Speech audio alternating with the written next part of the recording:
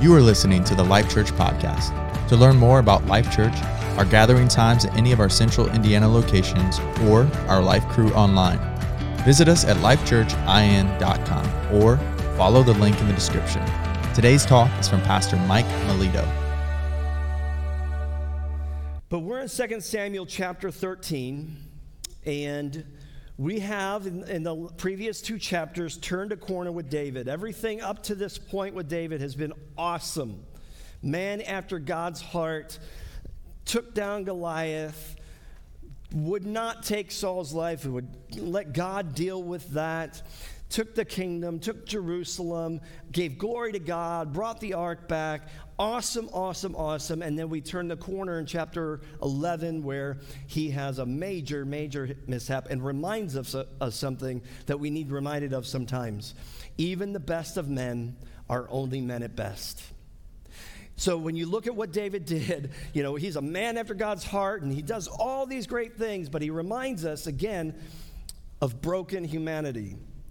Which it's important to really put that in perspective, because anytime we look at someone in the Bible like David or Abraham or Jacob or these big generals of the faith, so to speak, they're still human beings, and the Bible doesn't hold anything back from us, shows us the good, the bad, and the ugly, right? But it was when David was supposed to be at war that he remained in Jerusalem and he screwed up royally. Do what you're supposed to do, by the way. Be where you're supposed to be. Right? And the prophet Nathan came and confronted him, and David admitted it, but the prophet pronounced judgment on him. And I'm reviewing this because we're going to start to see some of that judgment. We're going to start to see the shadow of the Shadow King today. And it is dark. It is very dark. And Nathan told him, look, you're not going to die for this, but you are going to go through some stuff, and your family is going to go through some stuff. The sword is never going to leave your house. Did he have the grace of God? Absolutely, because he was supposed to die. But he had no real grasp of the grace of God. It was more the grace of God had a grip on him. Yes. And David, in this case, as much as we don't want to admit it, is our story. We didn't really get to say we were like David when he took down Goliath, because we were more like Saul. And in this case, now we're confronted with our humanity, and the same is true for us. We have God's grace. We sing it. God's grace is extended to us. We receive God's grace. Things should be a lot worse for us, but it doesn't necessarily mean, and in most cases it doesn't, that we don't have consequences, right? It doesn't mean that. But God's grace means he heals us of those things and walks through the fallenness with us. So we're 2 years later when Joab came to the king and said, hey, come finish this battle. We think, this was last week's message, we think, okay, things are returning to normal. This is good, right? We went through this tough time. We're really tired of talking about it. We don't like it. He goes to a battle. He wins a battle.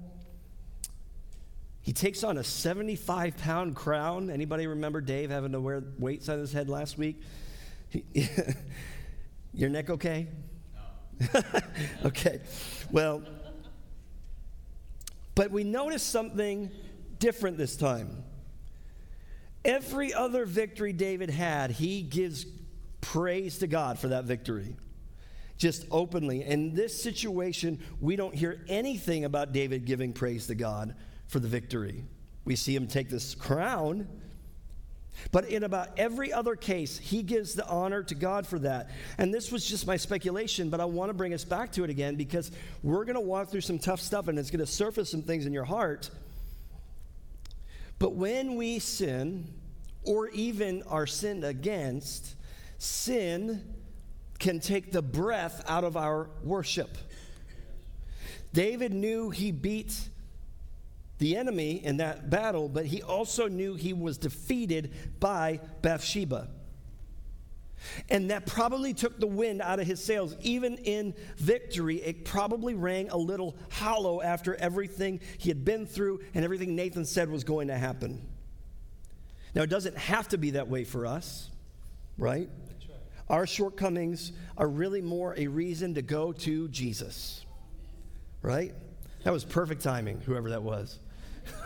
Go to Jesus. Boom, boom. Okay. The Apostle Paul said, I boast in my weakness, because that's where God's grace and power shines through, right? So this is where we were left off. Today, we're going to go into chapter 13, and I want to kind of set it up because we're going to see this narrative over the next few weeks. And I want to tell you, this week, if there was a title for this, or if there was a Hollywood movie for this, so to speak, first of all, it would be rated R or NC-17. So if you have kids in here, I'm not kidding. Maybe not today, all right? But I think this is like the origin story of a villain, right? Don't most characters in movies that are villains start out as good guys most of the time, right? The first one that comes to mind, I know, I'm a nerd. It's all right. There's nerds in here, but you don't even have to be a nerd to know who I'm going to talk about. I don't see Justin here, but I know he's never seen it. But Darth Vader is the first villain that I think of that actually started out as a good guy. He started out as Anakin, and he ends up wanting more power. Why? To save his wife and bring peace to the galaxy? All good things. But he quickly finds out that that power corrupts him because it's from the dark side, meaning the means were not good, and that made him a slave, and he became one of the most notorious villains of all time. They're still making shows about him. We're still fascinated with him. He started out good, right?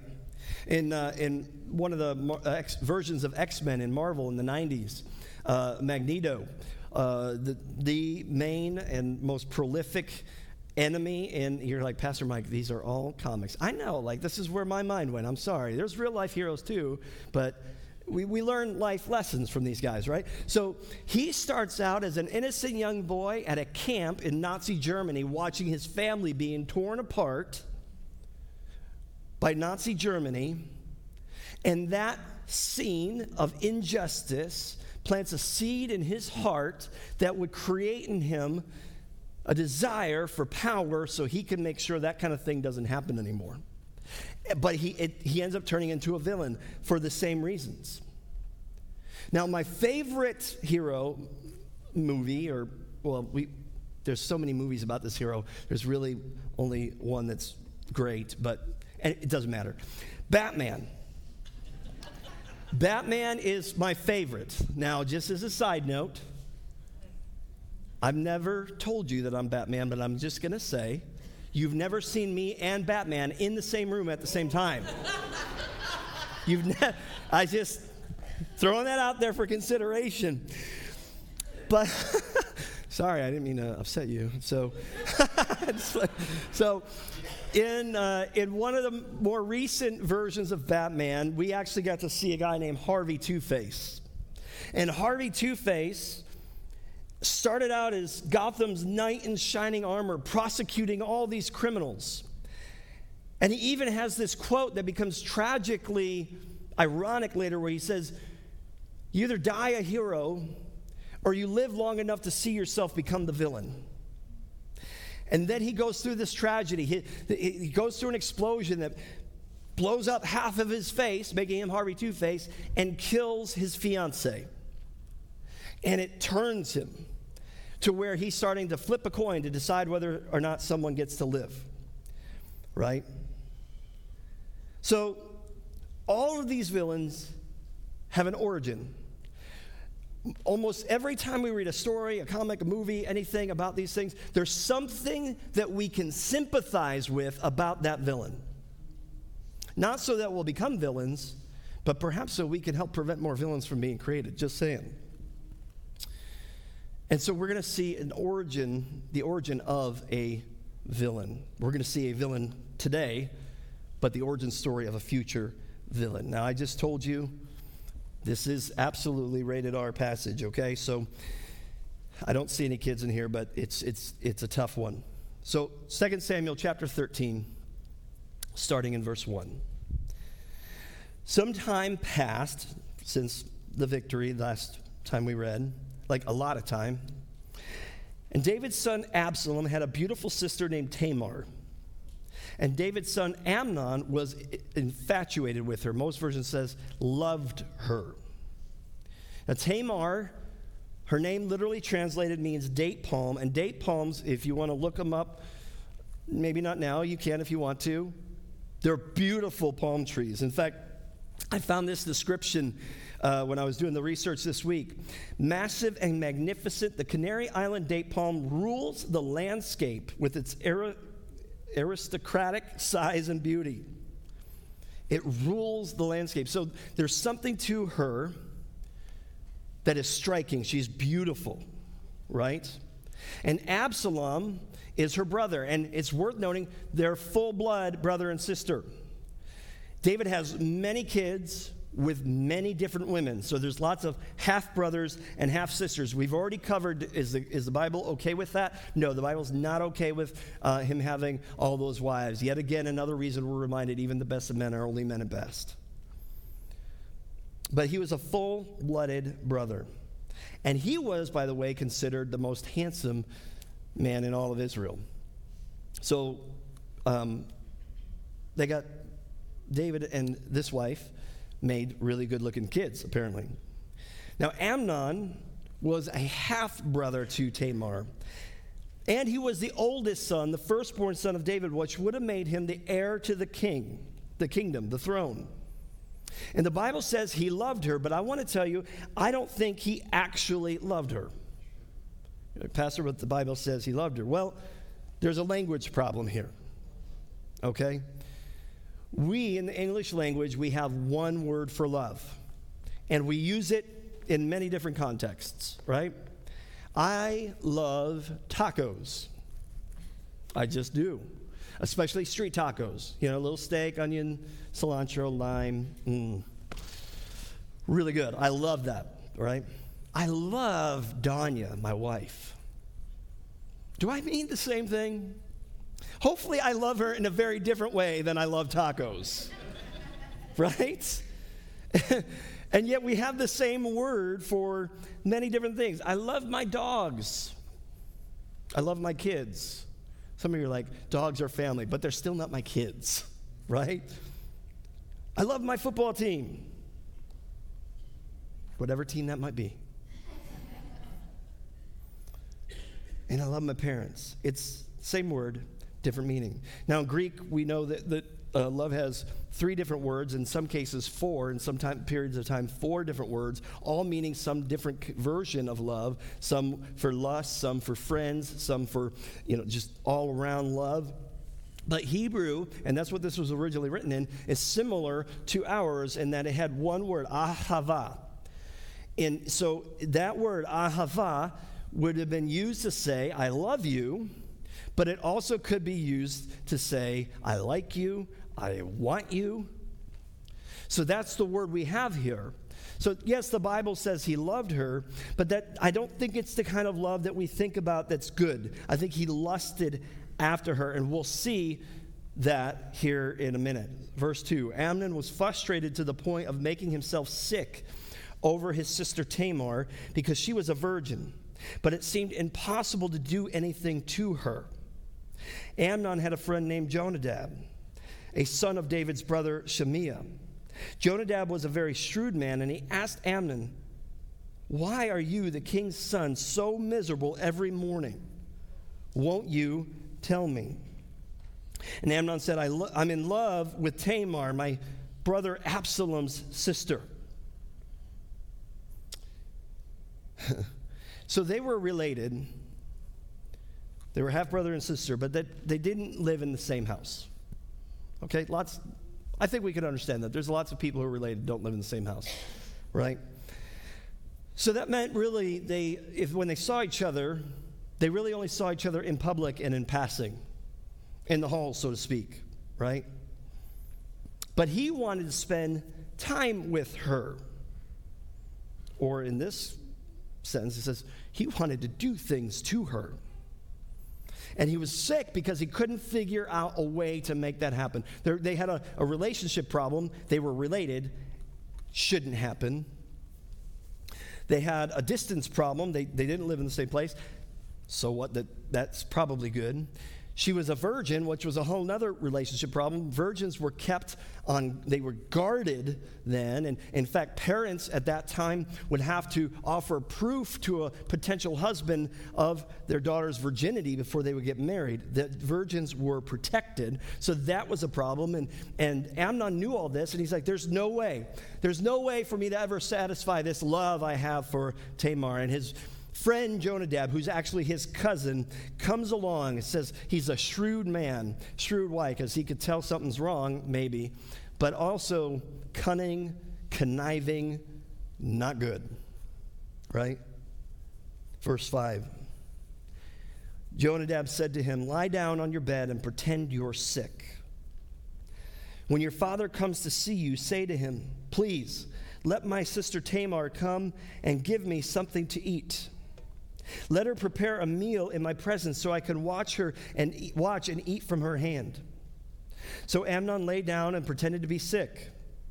When the king came to him, Amnon said to him, please let my sister Tamar come and make me a couple of cakes in my presence so I can eat from her hand. Jonadab's not a good friend. He's not a good friend. If you have any friends like that are going to help you connive to do something evil, don't get rid of that friend, right?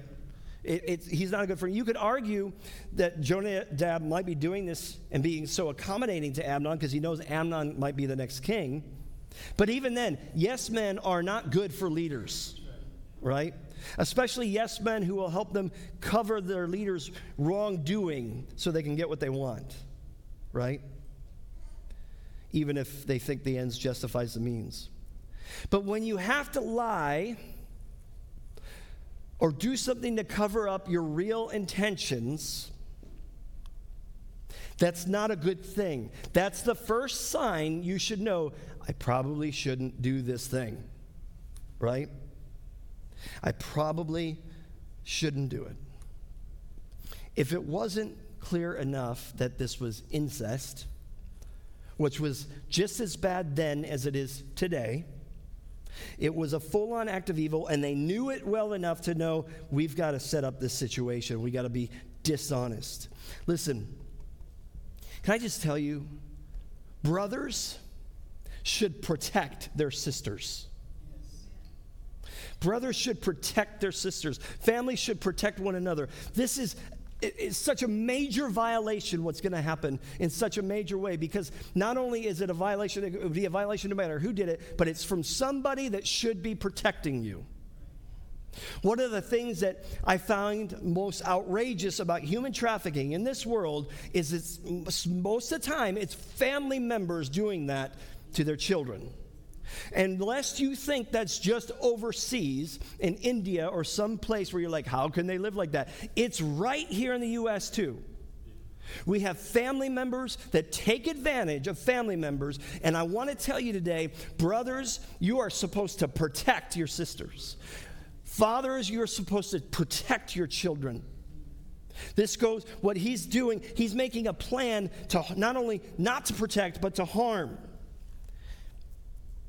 It's sick, it's twisted, it's evil. And it's for sick reasons, it's for twisted reasons, and evil reasons. Now, I want to just remind you, none of what we find in the Bible is an endorsement for the behaviors we see all the time in the Bible. The reason why we have passages like these and others like them is because the Bible is a book of truth. The good, the bad, the ugly. It holds nothing back. Because God knows on this side of heaven, we're going to deal with the good, the bad, and the ugly. Could you imagine if we had a word of God that was sterile? We'd be stuck figuring, what is so wrong with us? And yet we can read God's word and say, oh no, this is humanity's story. And what's amazing is God comes through every time. But this was not good what they're planning to do.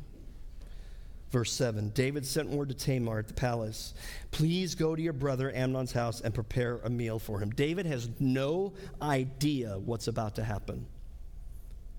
Even though Nathan told him the things that were going to happen in his family.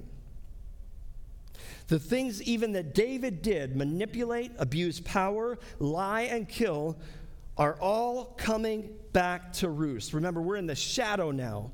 We talked about for the first half of this, your kingdom come. We are now in the shadow king part of this passage. And he is in the shadow. He has no idea what is about to happen. It's all coming back around. Galatians 6 verse 7 through 9. Don't be deceived. God is not mocked. For whatever a person sows, he will also reap. Because the one who sows to his flesh will from the flesh reap destruction. But the one who sows to the Spirit will reap eternal life. That's in the New Testament. We're seeing this right now come to pass in David's life. Did God spare his life? Yes, but he's about to reap what he sowed. He sowed into the flesh, and from the flesh, he is about to reap destruction. Remember, forgiveness does not automatically mean a lack of consequences. I might be forgiven of abusing my body with substances or gluttony, but I still might get heart disease, right? I still might have to live with the consequences in my body of the things that I do.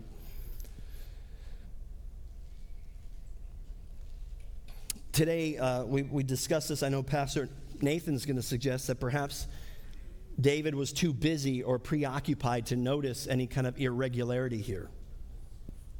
Wait a minute.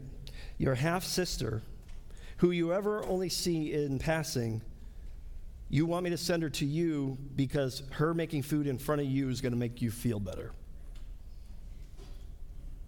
Anything seem off about that to you? Right? David may have been a man after God's heart and good at leading a nation, but he was not a great father. Fathers, we can inadvertently allow things that will harm our kids into their lives if we're too busy to notice or care or passive.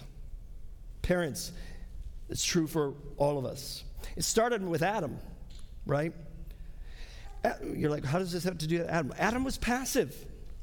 When we read about Eve eating the fruit, Adam was standing right there doing nothing. It's in our blood. It's in our roots, guys, to do nothing. We've got to reject that. We're not created to be passive, right? One could argue that the passivity of men today is the gateway to all the evils that we see. It was true for Adam and Eve. He doesn't stop her from eating the fruit. It allowed all the evil in her life, in his life, and in our lives. All because of passivity. We're not created to doing that. To be passive. We're created to be engaged in battle to defend, fight for what's good, be gatekeepers for our families. And those we mentor, David was not doing that. He somehow missed something that was off here. And he goes ahead and he sends his daughter to Amnon. Verse 8. Then Tamar went to his house while Amnon was lying down. She took dough and kneaded it and made cakes in his presence and baked them. She brought the pan and set it down in front of him, but he refused to eat. Look at the conniving here. Amnon said, "Everybody leave me. Everybody leave." This is just starting to get more and more uncomfortable. "Bring the meal to my bedroom," Amnon told Tamar, "so I can eat from your hand." And Tamar took the cakes she had made and went to her brother Amnon's room. And when she brought them to eat, he grabbed her and said, "Come sleep with me, my sister." All this strength that he didn't have, he suddenly had. And he grabs her. There's scenes like this I read in the Bible where when I picture it, I just want to jump into the story and stop things from stop what's about to happen from happening. There's just scenes in life. It's like watching a train wreck. You're helpless to stop it, but you're like, David, don't send Tamar. Tamar, don't go. Tamar, don't go to his bed.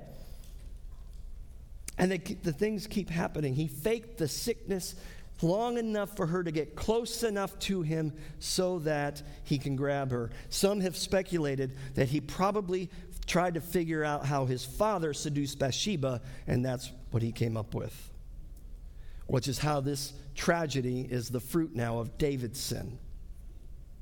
Our sin, our passivity can pass 2 generations. It may even be that the worst punishment is not our punishment at all, but what choices we make that will end up putting our kids through hell. What seeds our choices will plant and what our kids will turn out to be because of them. What one generation does in moderation, the next will do in excess. And we're seeing some of this right here, right? And we see that today, by the way, right? Just in our society, in this nation where we are, if you look decade over decade, one generation to the next gets more and more excessive. It's what progresses the further a society gets from the Lord, right? But we see that, and we see this generation doing that. Verse 12, "Don't, my brother," she cried, "don't disgrace me, for such a thing should never be done in Israel. Don't commit this outrage. Where could I ever go with my humiliation? And you would be like one of the outrageous fools in Israel. Please speak to the king, for he won't keep me from you." Everybody knows this is wrong, Amnon. Don't do it.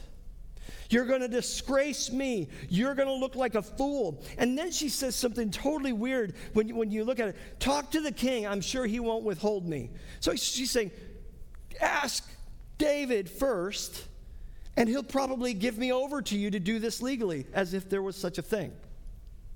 And you're like, why would she even say that? I believe she was desperate and trying to grasp at straws for anything to get out of that situation right then and there. Because I can't imagine for a minute David would be like, "Oh, yeah, go ahead and get with your half-brother, Amnon." I can't imagine that would happen. So why is she saying that? You know why? Because she's appealing to a higher power at that moment. She's saying, "Don't do this, Amnon." Verse 14, "But he refused to listen to her, and because he was stronger than she was, he disgraced her by raping her."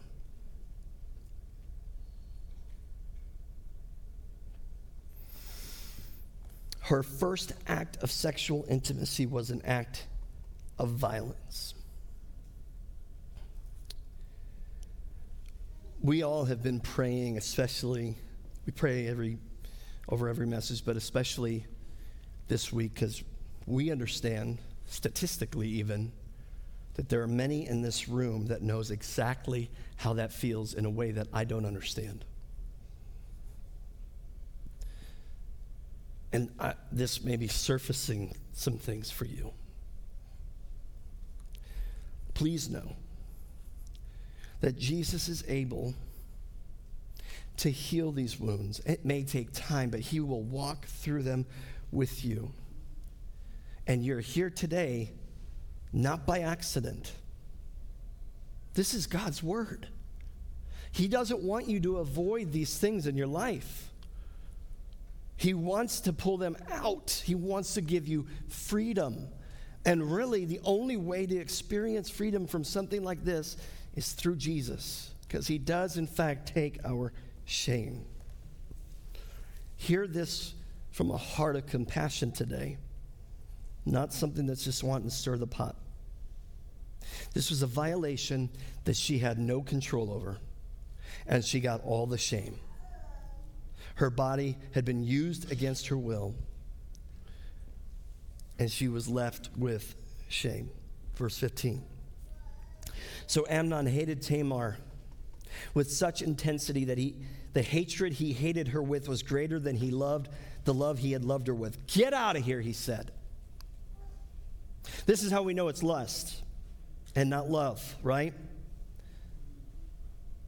Love is self-sacrificing. Lust and self-sacrifice don't exist in the same universe. Love begets love, but lust will always turn into hatred. It will always turn into resentment, disgust with ourselves even. So we hate the thing, we hate the person, and ultimately ourselves. I read a tragic article this week. It was a police officer who had a woman on the side from his marriage. I think they said for 4 months. And then when things were going to surface. I don't quote me on it, but basically the situation was he painted her as mentally ill and went and arrested her and said she was mentally ill and put her away, and then they found out she's not mentally ill. He was just trying to shut her up. This was somebody he got intimate with. So the principle is true. Here, there, everywhere. Lust will turn into hatred. It says the hate he hated her with was more than the love he ever loved her with. Some of that was because of his own self-disgust. We do that to ourselves when we sin, particularly when it has to do with lust, whether it's lust over another person, lust over belongings, lust over food, I don't know. All the appetites of the flesh, we end up resenting those things if we give in to them and being disgusted with ourselves. And that's what we see here, verse 16. "No," she cried, "sending me away is much worse than the great wrong you've already done to me." But he refused to listen to her. Instead, he called to the servant who waited on him. "Get this away from me. Throw her out and bolt the door behind her." He couldn't even say her name. "Get this away from me." Amnon's servant threw her out and bolted the door behind her. Now Tamar was wearing a long sleeve robe because this is what the king's virgin daughters wore. She stopped along the way and grabbed some coals, crushed them up, and put ashes on her head, which is a sign of mourning, and tore the long-sleeve robe she was wearing, which also was a sign of mourning, and put her hand on her head and went away crying out. Some versions say crying bitterly. She was wearing her shame. Throw this out.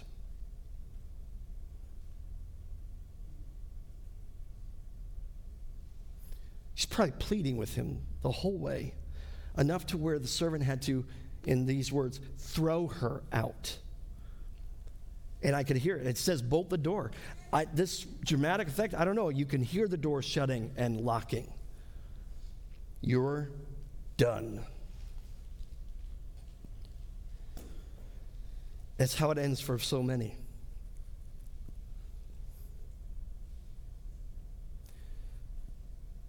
Some of you are like, Pastor, where's God in all this? You may have noticed by now in this passage, we don't hear any mention of God.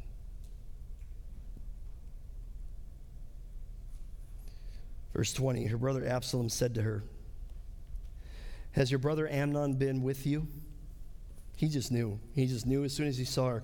"Be quiet for now, sister. He is your brother. Don't take this thing to heart." So Tamar lived as a desolate woman in the house of her brother Absalom. Absalom knew what happened. He is a good brother. He could tell by the hurt on her face, and he knew his half-brother as well, and his crowd, Jonadab. And the words he says are just, what do you say? He says, don't take this to heart. I almost read that and kind of smirk, like, oh, okay.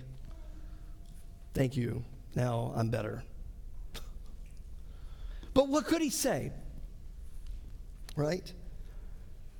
It's probably maybe the most comforting thing you could say if it was followed by, and I think maybe the notion was there, don't take this to heart. I will take it to heart. I'm going to take you in, and I'm going to take care of this. I'm going to bring justice. Because in a situation like that, one of the most, she even says to Amnon, don't do this thing, don't throw me out, that's even worse than what you did. Injustice and the lack of justice in those situations just drives that nail in all that much deeper.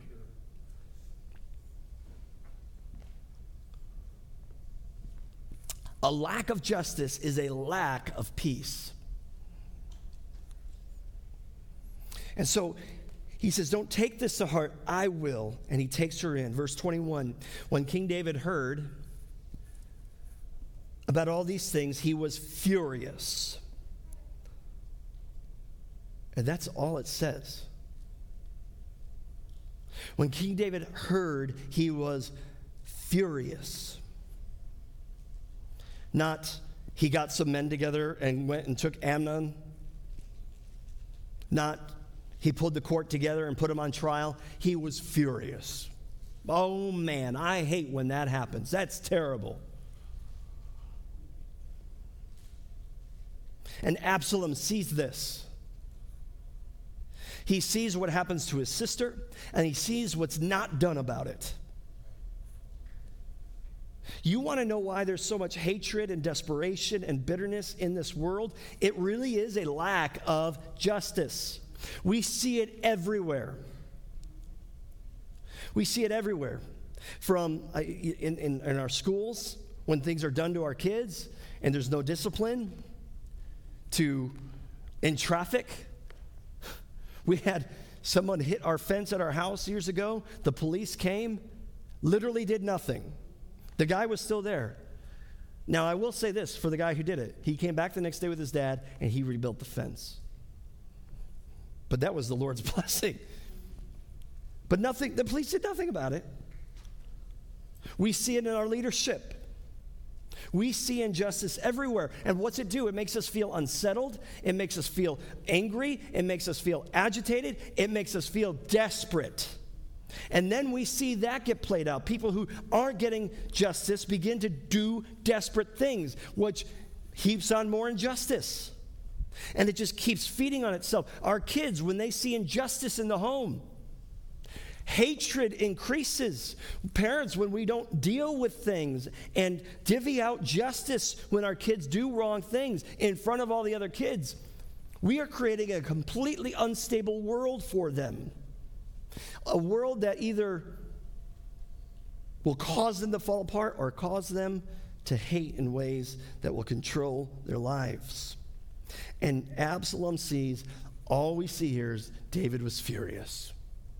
Nothing else was done. Verse 22, Absalom didn't say anything to Amnon, good or bad, because he hated Amnon since he disgraced his sister Tamar. He hated Amnon, and justifiably so. Right? That lack of justice sows those seeds of desperation, and we can understand this, I think. Hatred isn't good for us. And we watch as this hatred ends up turning Absalom into something.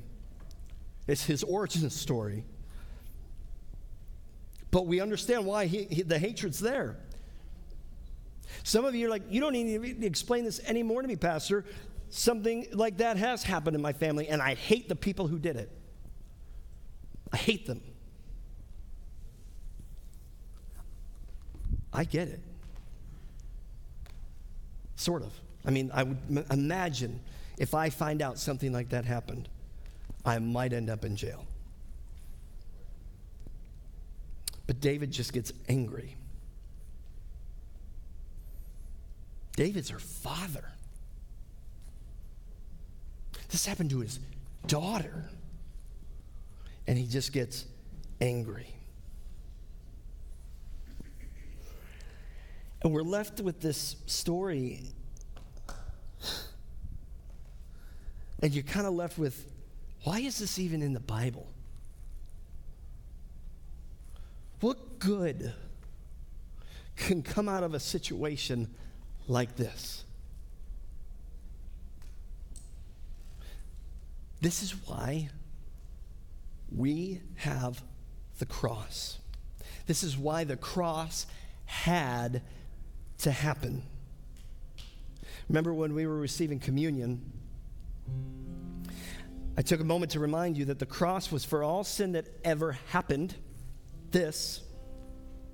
All the sin that's happening now, and all the sin that's ever going to happen. That's what's so amazing about the cross. It took all the sin from all humanity, from all time, all the shame, Tamar's shame, went to the cross with Jesus.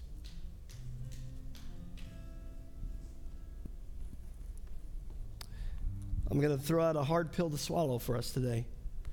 Amnon's sin went to the cross with Jesus.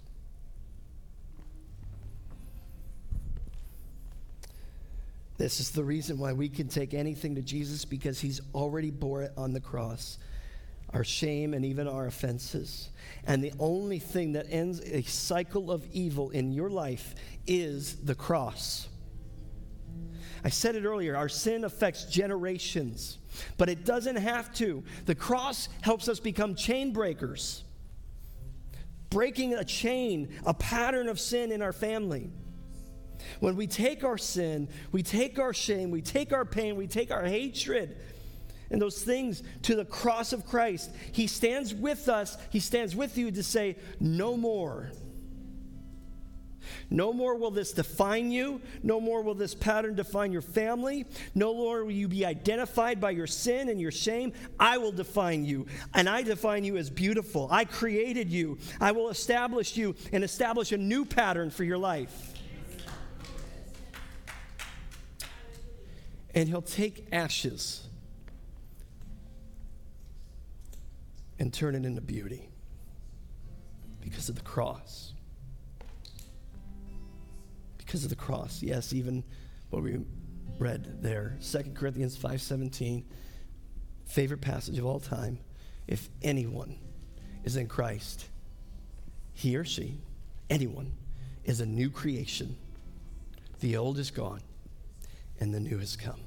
If you were encouraged by today's talk, be sure to rate us, share with a friend, and hit subscribe on Spotify, iTunes, or wherever you stream your podcasts. Our mission is simple. Come to life, connect to grow, find your purpose, make a difference. Thanks for listening to the Life Church Podcast.